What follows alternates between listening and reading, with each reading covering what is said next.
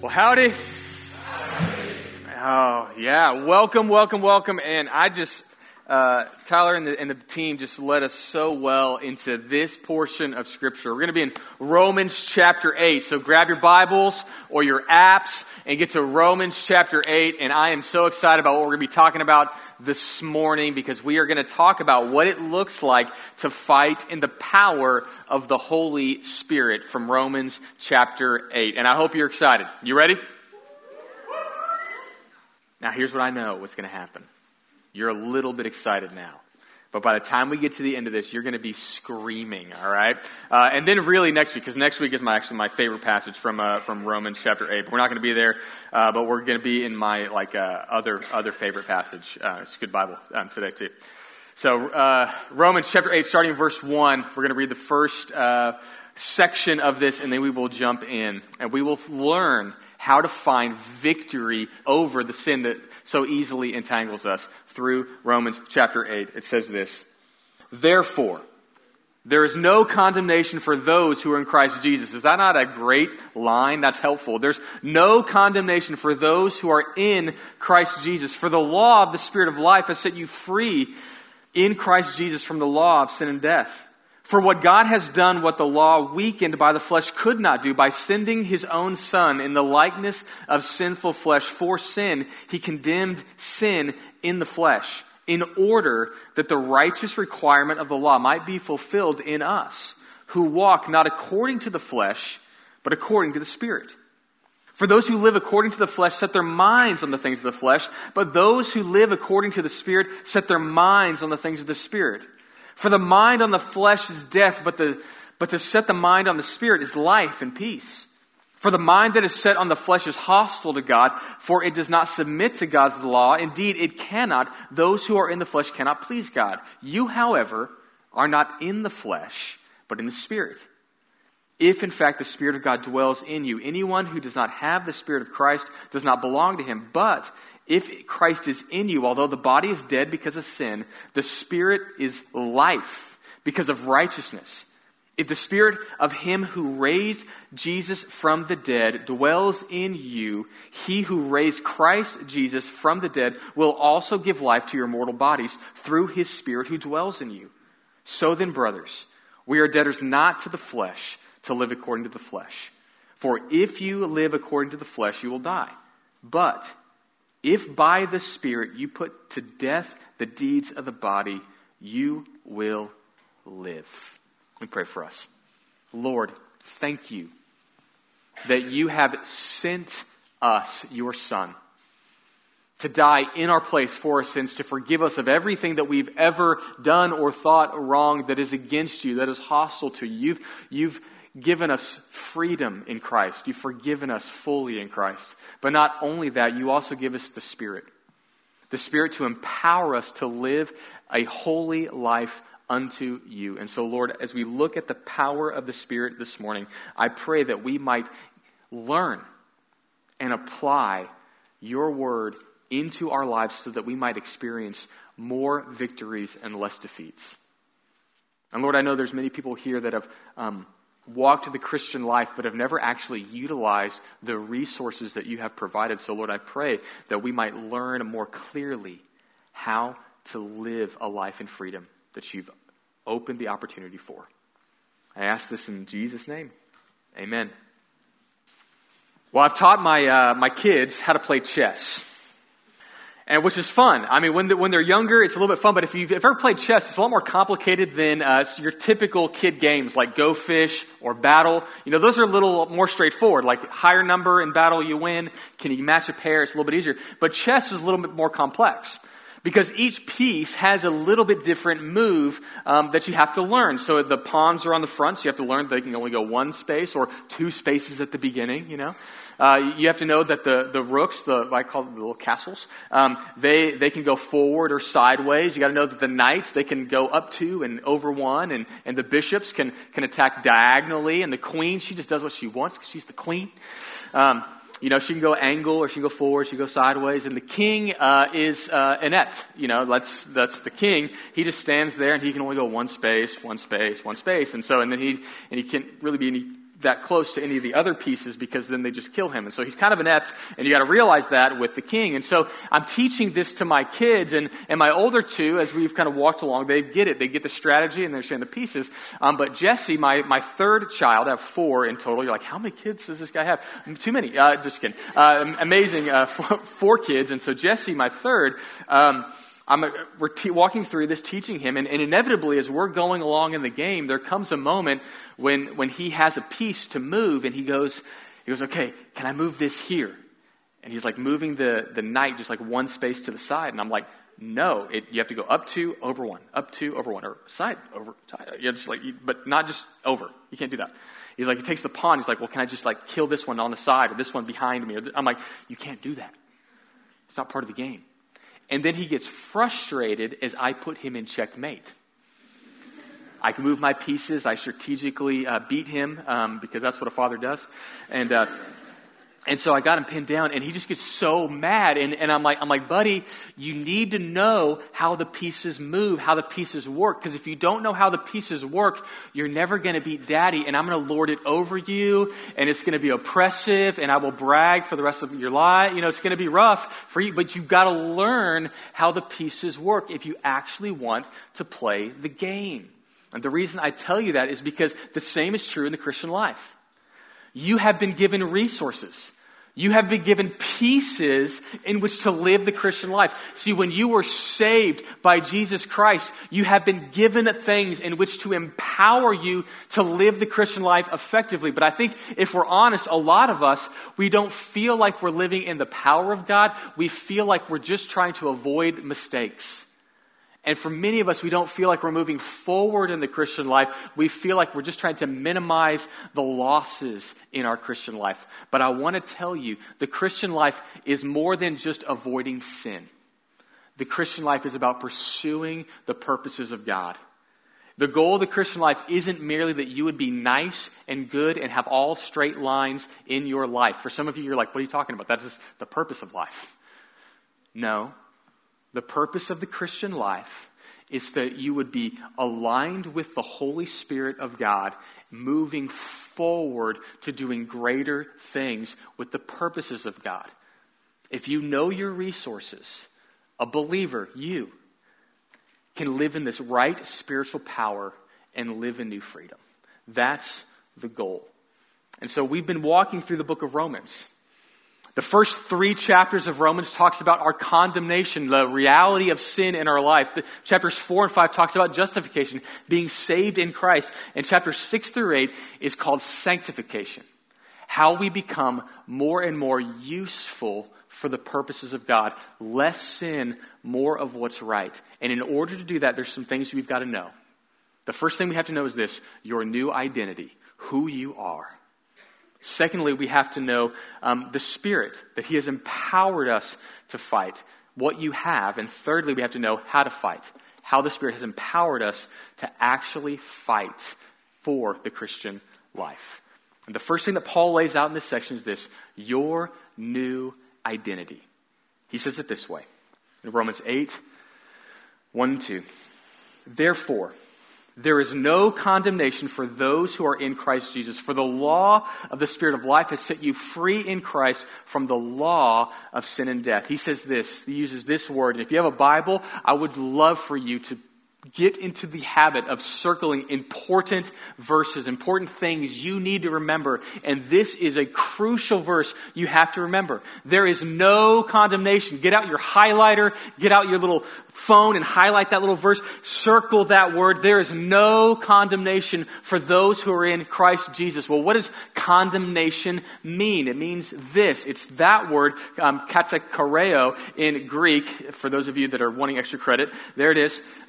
And it means this: to judge someone as definitely guilty and thus subject to punishment. To condemn, to render a verdict of guilty, it's condemnation. He means condemnation means you are declared guilty.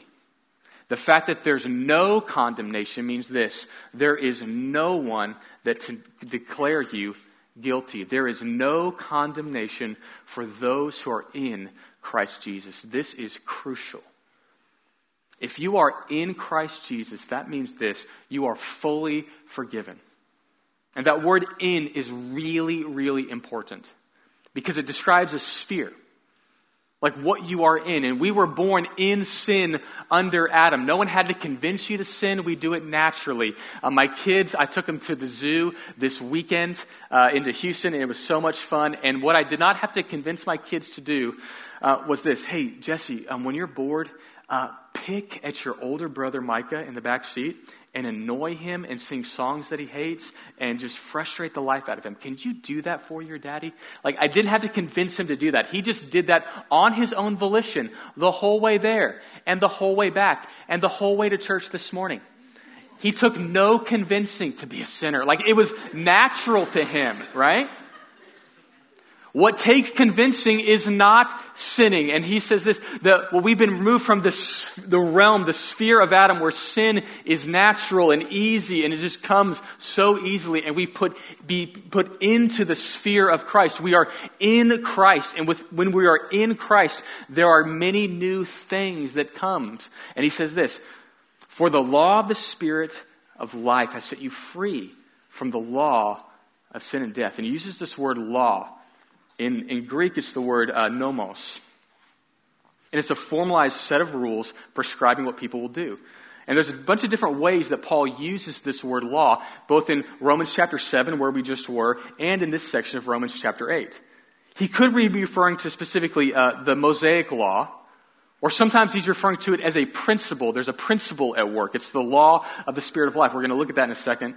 Or it could be a force or a power. Paul uses the word law in all of these ways throughout this section. And so sometimes it can be difficult to parse out what is he actually saying when it comes to the law. And I want to give you some, maybe a little help in understanding this. We'll look at Romans chapter 7 to see it. He says this in Romans chapter 7, so just before we were talking about. So I find it to be a law that when I want to do right, evil lies close at hand. For I delight in the law of God in my inner being, but I see in my members another law waging war against the law of my mind, making me captive to the law of sin that dwells in my members. Law. What is he talking about? Well, we see literally evidences of all three options. So I find it to be a law, a principle that's at work, that when I want to do right, evil lies close at hand. He says, I see this law, this principle at work. I want to do good, but evil I want to do as well. I feel that Adam pull still within me. For I delight in the law of God. That's the Mosaic law in my inner being. But I see in my members another law. And this is like describing like a force, another force waging war against the law of my mind, the desire of my mind, and making me captive. It's like a force of sin that dwells within my members. And he uses the same idea in Romans chapter 8, verses 1 and 2. He says this: there's therefore no condemnation for those who are in Christ Jesus. For the law, the principle of the Spirit of life, has set you free in Christ from the law, the principle of sin and death. Here's what he's saying. Here's why I went through that whole little exercise. Paul is going to talk about principles that now are true in you when you're in Christ. There is a spirit that will bring life to you. It's a principle of life. And there's also a law, a principle of sin and death. And what he's basically saying is this. The Bible talks about this way, that we reap what we sow. If you sow good things into the ground, you'll get good things. If you sow bad things into the ground, you'll get bad things. So if you plant weeds, you'll get weeds. If you plant fruit trees, you'll get fruit trees. And he says this: there's a principle at work in the Christian life. And instead of sowing and reaping, that there's a principle of the Spirit of life, but there's also a principle of sin and death. And he describes more fully how that plays out. We're going to look at it more in a second. But he's showing us, but there is a new power within. There's no condemnation in Christ. The Spirit has set you free from what you were previously pursuing. There's a new principle at work that can be at work in your life. And there's a new power. You actually have a new power to follow the Spirit and not follow the flesh. Here's what he says. He's referring to the Mosaic law on this point. For God has done what the law, Mosaic law, weakened by the flesh, could not do. by sending his own Son in the likeness of sinful flesh, and for sin he condemned sin in the flesh, in order that the righteous requirement of the law might be fulfilled in us, who walk not according to the flesh, but according to the Spirit. He says this: there's an entirely new power given to the believer. And it's both a principle that allows you to follow the law of God. There's something new at work within the believer that allows the believer to fulfill the righteous requirements of the law. So what are those righteous requirements? What does God want? Well, it's simply this. If I was to summarize what are the righteous requirements of the law, it's love. Jesus summarized the entire law and the prophets with one simple phrase: to love the Lord your God with all your heart, soul, mind, and strength, and to love your neighbor as yourself. In fact, as you look at the Mosaic 10 Commandments, that's basically how they break out. The first 4 are describing how to love God. And the last 6 are describing how to love others, how to love our neighbor as ourselves. And so the summation, the fulfillment of the Mosaic Law comes if we actually love one another as Christ calls us to love God and to love one another. But the problem is we need to let that power work in our lives through the power of the Spirit. And what he's saying at the beginning of this section is this: fundamentally, you have to believe something new about yourself. You have to believe that you're no longer in the sphere of Adam, destined to be locked in the power of sin. You've been released from that, and now you can walk in the power of the Spirit. You no longer have to do sinful activities. You can actually be free to live a new life in the power of the Spirit. And here's what he's really saying. Our new identity means this: that we have access to a new power to live through. And that power comes through the Holy Spirit. I just wanted to show you real quickly what the Holy Spirit does in the life of a Christian, but in the life of the world. The Spirit is first active in creation, Genesis 1. The Spirit is hovering over the surfaces of the water. The Spirit also convicts of sin. That's what it says in John 16. He says, I tell you, verse 8, and when he comes, he will convict the world concerning sin and righteousness. He convicts the world of sin. He says, I have many things to tell you. Jesus says this, verse 12. I still have many things to say to you, but when you cannot bear them now. But when the Spirit of truth comes, the Spirit, he will guide you into all truth. So he convicts the world of sin and he guides us into all truth. He's active in conviction. Thirdly, he's active in regeneration, meaning when a believer believes in Jesus Christ for the forgiveness of your sins, immediately the Spirit is put into you and he regenerates you. Titus says it this way: he saved us not because of works done by us in righteousness, but according to his own mercy, by the washing of regeneration and renewal of the Holy Spirit. You are being made new, regenerated inside. It's like Wolverine. It's a bad illustration.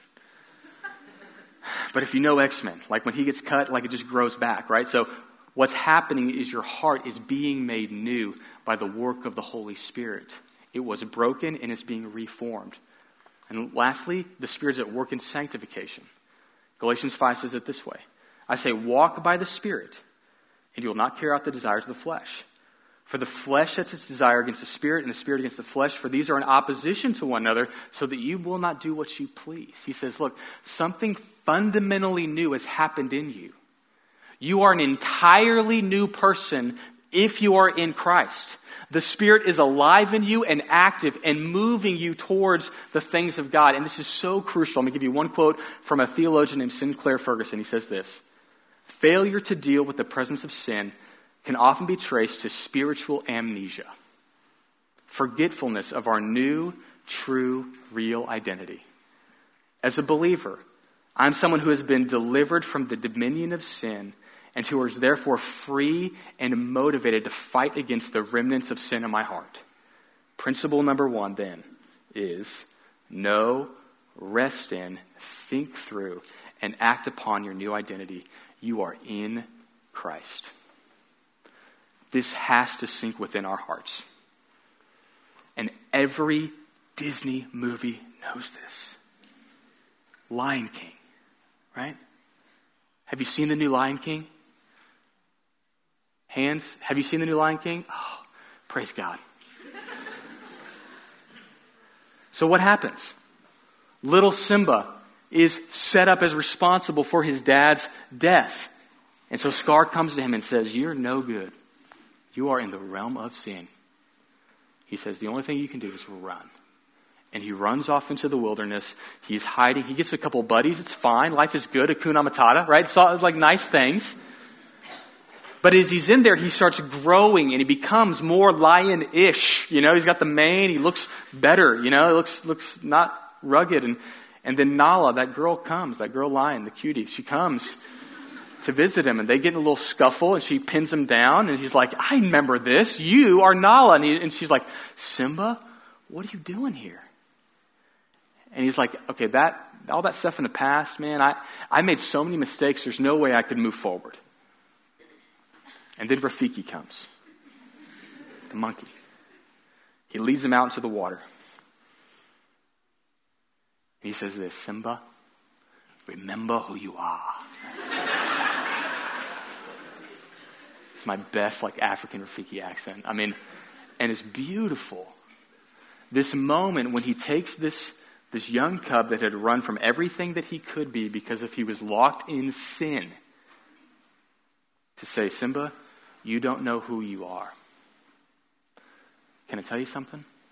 Many of us stay locked in sin because we refuse to believe that this work of the Spirit has actually been worked in you. You are completely new in Christ. You have to know who you are and whose you are. You are in Christ. And if you're in Christ, the Spirit can work that you might fulfill the righteous requirements of law, that you could be the loving person we need to be. But in order to do that, we need a new mindset. That's where Paul goes next. He says, the first working out of this has to be in your mind. Archbishop of Canterbury, William Temple, said this, your religion is what you do in your solitude. The overcoming of sin in the heart of our lives begins in our minds, and victory over sin is only ever the result of having our minds set on the Spirit. It says this in 8:5. For those who live according to the flesh have set their minds on the things of the flesh, but those who live according to the Spirit have set their minds on the things of the Spirit. So what is this flesh? What is this part that moves us away from the purposes of God? Well, he defines it this way. It's the unregenerate part of the Christian. That's what Paul is getting at. Galatians 5 fleshes this out even more. Explains this even more. He says, now the works of the flesh are evident. It's sexual immorality, impurity, sensuality, idolatry, sorcery, enmity, strife, jealousy, fits of anger, rivalries, dissensions, divisions, envy, drunkenness, orgies, and things like these. There's other ones that could be included, but like that's what fleshly activity is. So flesh is at one level blatant sin, choosing to run away from the purposes of God. But what's interesting is that the flesh isn't just blatant sin. It's also could be covered up as religious sin. It says this in 1 Corinthians 3. But I, brothers, could not address you as spiritual people, but as the people of the flesh, as infants in Christ. I fed you with milk, not solid food, for you're not yet ready for it. And even now you are not yet ready, for you are still of the flesh. For where there is jealousy and strife among you, are you not of the flesh and behaving in only a human way? For the one says, I follow Paul, and the other, I follow Apollos. Are you not merely being human? And here's what's going on in this section.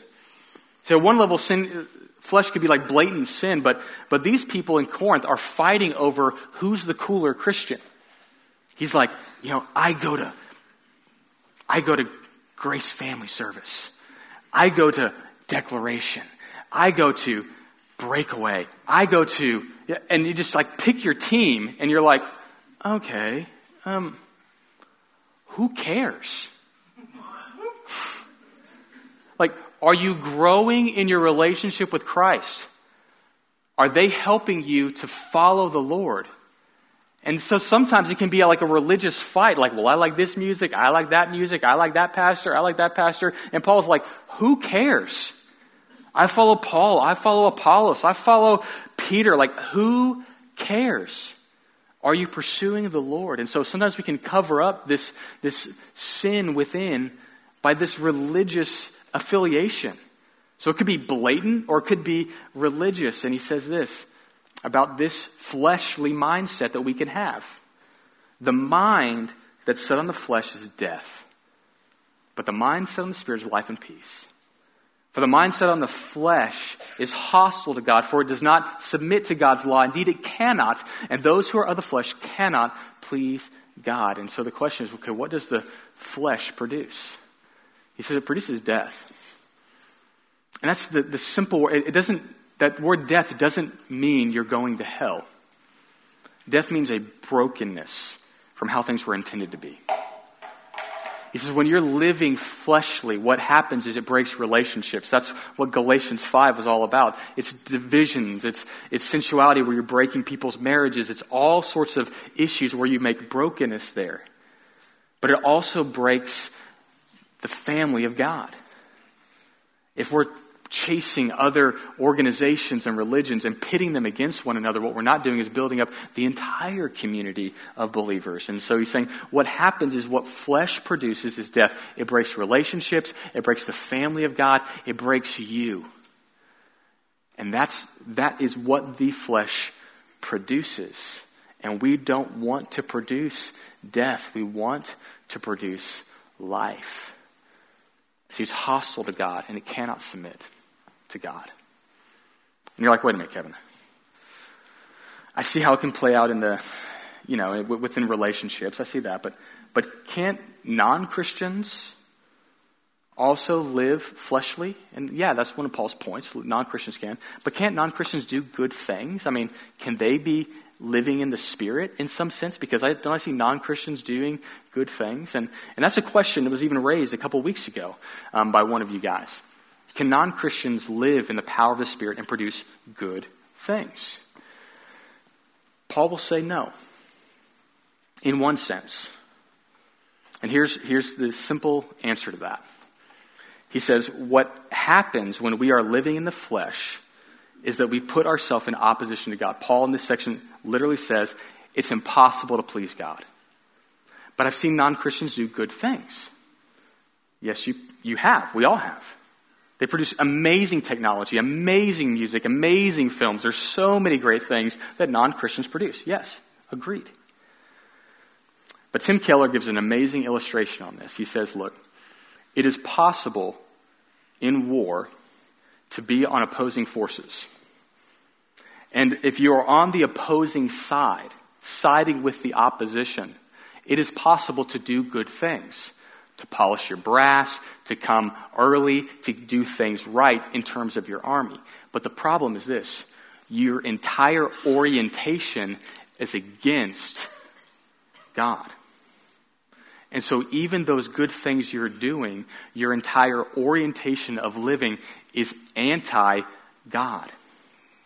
And as long as your heart is towards the things that are not God and God honoring, it doesn't matter if they're good in and of themselves.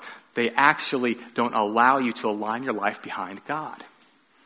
And so it's an orientation of your life and your heart. He says if you're of the flesh, fleshly, you are going to be oriented away from the purposes of God, and it means you cannot please God. That means I can't just live a good enough life chasing my own desires and hope that God will forgive me in the end, because my entire orientation has been away from God.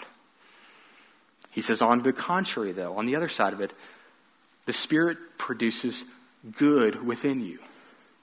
He says this, you're, however, not of the flesh, but of the Spirit, if in fact the Spirit of God dwells in you.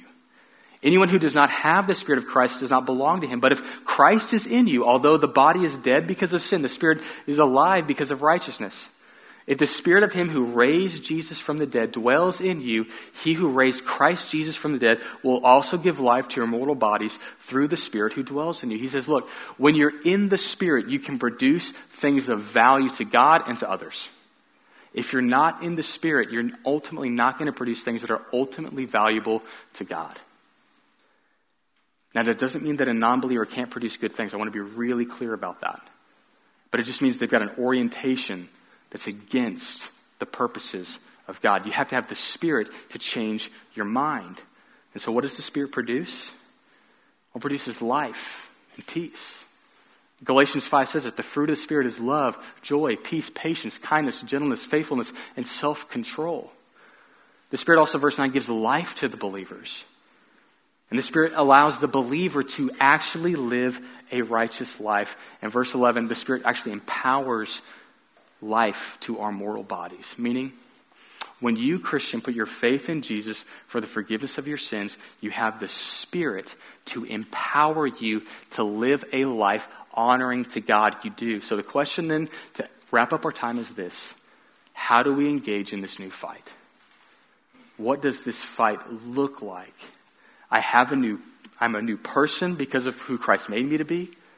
I have a new mindset as I'm following the Spirit. So what does it look like to fight in the power of the Spirit? He says it this way. So then, brothers, we are debtors, not to the flesh, to live according to the flesh, but if you live according to the flesh, you'll die. But if by the Spirit you put to death the deeds of the body, you'll live. And so this fight is this. Fighting to put to death the deeds of the body. In classic theological circles, they call it this, mortification. That we would put to death the desires of our flesh, of the wrong thoughts, our wrong actions, and ultimately against our loneliness, our isolation. So the first fight is this, against our thoughts. This quote is the most helpful quote I've ever come across outside of the Bible. Don't believe everything you think. I can't tell you how many conversations I've had with college students that basically have said something to the effect of this. Well, I just feel X. I just feel this way. I just think this. And what I would ask you to think about is this. Is every thought that comes into your mind worth thinking? Is everything that you feel worth feeling? I know it feels real. I know you thought it, so it must be true, maybe. But I would challenge you, don't believe everything that you think. Martin Luther says it this way. When you're thinking about sin within, you can keep the birds from flying over your head. You can't keep the birds from flying over your head, but you can keep them from building a nest in your hair. For some of us, this is easier than others. Slow burn, that one. He says this, you can't stop the thoughts from coming in. Just like you can't stop the birds from flying over your head. But you can stop those thoughts from making a home in your head. And for some of you, the first fight that we need to actually do is to fight the battle of the mind. To actually say, is this thought from God or is it not? In fact, I'm going to give you some questions or some thoughts at the end of this to actually think about, to actually isolate those thoughts. Here's what Paul says. We destroy every argument and lofty opinion raised against the knowledge of God and take every thought captive to obey Christ. Paul says this, I fight a battlefield in my mind. And I ask myself questions to actually get my mind thinking in the right direction. So I would encourage you to ask these questions of yourself. Every time you have negative thoughts that come to you, where did this thought originate? Is it true or helpful? If I told a trusted Christian friend this thought, would they agree with it? Where did this thought come from? Is it true or helpful? If I told a trusted Christian friend, would they actually agree with this? I mean, when you have these negative thoughts of like, I just feel like I'm horrible and no one likes me and I'm all isolated and alone. And if I was to actually tell someone, I feel like I'm horrible and like no one likes me, like would they agree? Would they go like, yeah, you've nailed it? Or would they say to you, what are you thinking? That's not true. But we let those thoughts dictate truth, and they're not. You don't have to believe everything that you think. The second part that he says in this new fight is this: you can fight for your actions. He says we are debtors not to live according to the flesh, but to put to death the deeds of the body. That means there's an active fight you have to make against the desires of your body. Paul will say it this way in 1 Corinthians. Do you not know that in a race all runners run, but only one receives a prize? So run that you may obtain it. Every athlete exercises self-control in all things. They do it to receive a perishable wreath, but we an imperishable. And then he goes on to say this. So I do not run aimlessly. I do not box as one beating the air, but I discipline my body and keep it under control, lest after preaching to others, I myself should be disqualified. He says, look, I discipline my body for the purpose of godliness. It's the difference between training like a professional athlete and training like my kids when they started playing soccer. When my kids started playing soccer, we went and played hot shots soccer. And hot shot soccer is about as exciting as it sounds. It's like these little kids with a little ball.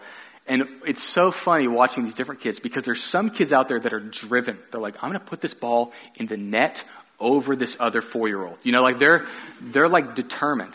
And there's this whole other swath of players, some boys, some girls, it doesn't really matter. And they're just like, they're playing over there. There are flowers over here, you know, and then they're more concerned about waving to their parents, like, look at me, I'm wearing shin guards, like, you know, and they're just waving to people as they're kind of going along, picking flowers, and you're like, yeah, you're on a different trajectory, which is fine when it comes to soccer.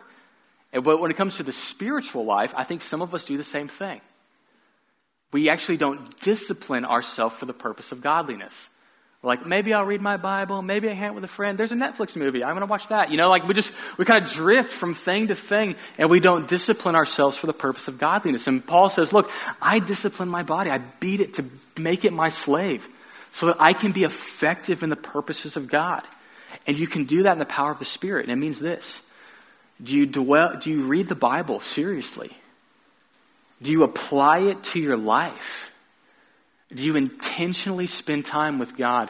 Do you intentionally repent of sin? Do you spend time feeding your spirit, or do you spend more time feeding your flesh?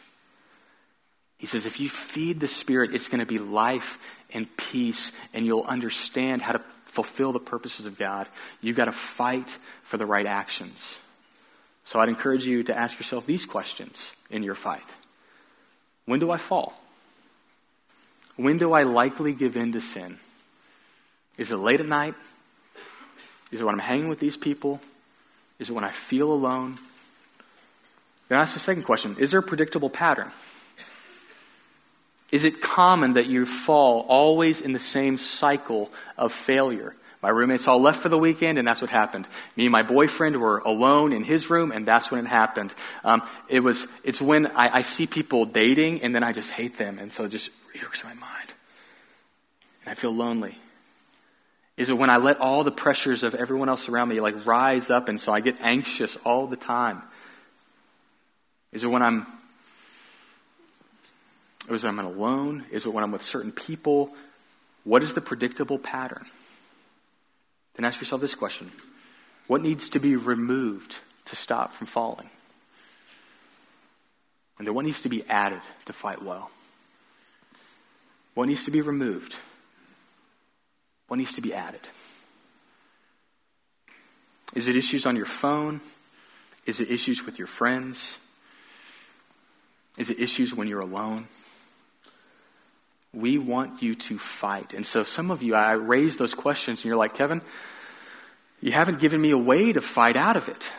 I've identified the problems, but I don't know how to fight out of it. Well, you were never meant to fight alone. In the closing moments, I want to give you the last part of this passage and the great truths that come in your new family. So you can fight for your thoughts independently, you can fight for your actions independently, but you're never going to win the war alone. He says this in Romans 8:14. For all who are led by the Spirit of God are the sons of God. For you did not receive the spirit of slavery to fall back into fear, but you've received the spirit of adoption as sons, as a group of people, as sons, by whom we cry, Abba, Father. The Spirit himself bears witness with our spirit that we are children of God. And if children, then heirs of God and fellow heirs of Christ, provided we suffer with him in order that we might be glorified with him. He says, you have been bought as part of a new family. And I'm going to do something really awkward right now. You are in this room as part of a new family. I want you to take a moment and look to the person beside you. Is a brother or a sister in Christ. And I want us to do something that may be very awkward for you. You ready? I think the reason many of us continue to fall into sin, into bad patterns of thinking and patterns of behaving, is one, we don't know who we are. We think thoughts that we shouldn't. And we actually don't lean into the community of believers who God provided. And so you ready to do something a little brave this morning? A little bit bold? Just like an inch bold. I want you to take a moment, and I just want you to leave your stuff where you are, where it is. We can come get it in a second. And I'm actually going to ask everyone to come forward into this little area. So leave your stuff where you are, and I want you to come forward.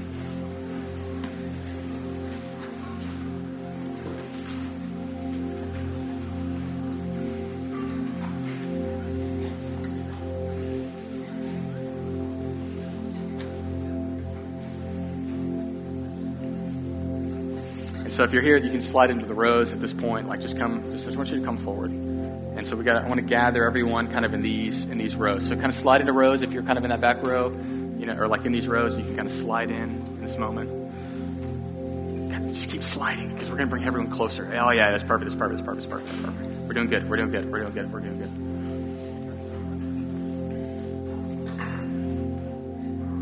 I know this is taking forever. So keep sliding into rows. Like if you're in those rows, like just kind of slide on in. And I'll tell you, you're around people that you don't know right now. So if you're back there, just kind of slide on in. Come on, I need y'all to come forward. Like y'all going to slide in. You just got a new seat. It's going to be very fun. There's a new Bible there for you. No, just kidding.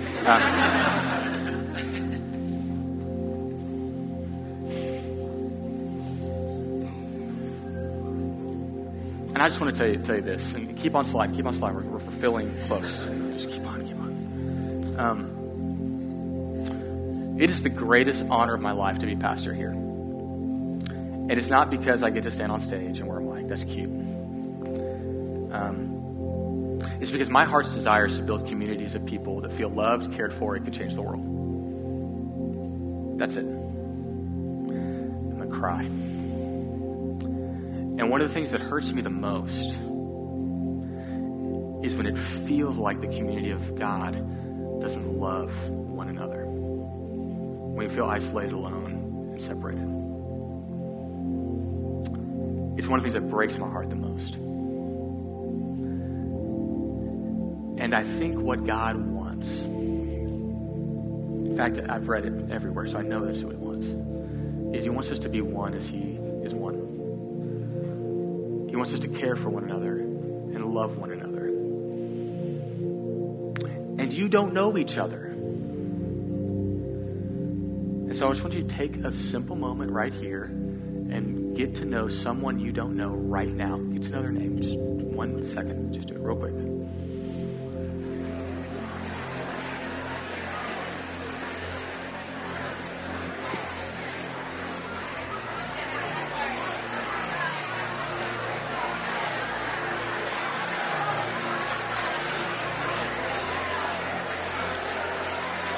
All right, pulling it back in. All right. Howdy. I love that. See how easy that was? We want to be a place that you have a home and you have a people. And the only way you're going to win against sin is two dependencies. It's a dependence on God, and it's an interdependence on one another. We are the people that God has, in his sovereign will, brought to this place. And the Spirit of God is working in this community. We're going to sing one closing song together right up here up front. And then we're going to go to our table groups. But what I hope happens a little bit is that you start seeing these people as your family. Because if they're in Christ, guess what? You're going to be with them forever. And we might as well start getting to know each other right now. So join me as we sing this last song. I'm going to pray for us. And then let's belt it out together, and then we'll go to our tables. Does that sound good? Let me pray. Lord, thank you that you have brought the community of believers together in this place. And Lord, I know it's so easy to get isolated and alone and to feel like we're separate. But Lord, I pray in this moment as we gathered in the front of this room that we might see brothers and sisters in Christ that are not merely happen to be in the same place, but actually people that you've brought together in the power of the Spirit, that we might overcome sin within and move forward as one. So Lord, if there's anyone that feels alone right now, I pray they would look to the right and to the left and say, actually, these are people that would encourage me. Lord, I pray that as we sing this closing song together, I pray that we might sing loud and in thankfulness for your work in uniting us. It's in your name we pray. Amen. Just in light of that, we're just going to sing Breakthrough again. And we're going to tag it with another one of my favorite songs called Do It Again, because we know that through the Spirit of Christ, that the Spirit of God, that we can have breakthrough from sin. That we as a community, we're not just people that come to church, get a message and leave. We are a family. We are brothers and sisters in Christ. If you have put your faith and your trust in Jesus alone, we're going to spend forever together. So let's just sing like that is true this morning, because it is.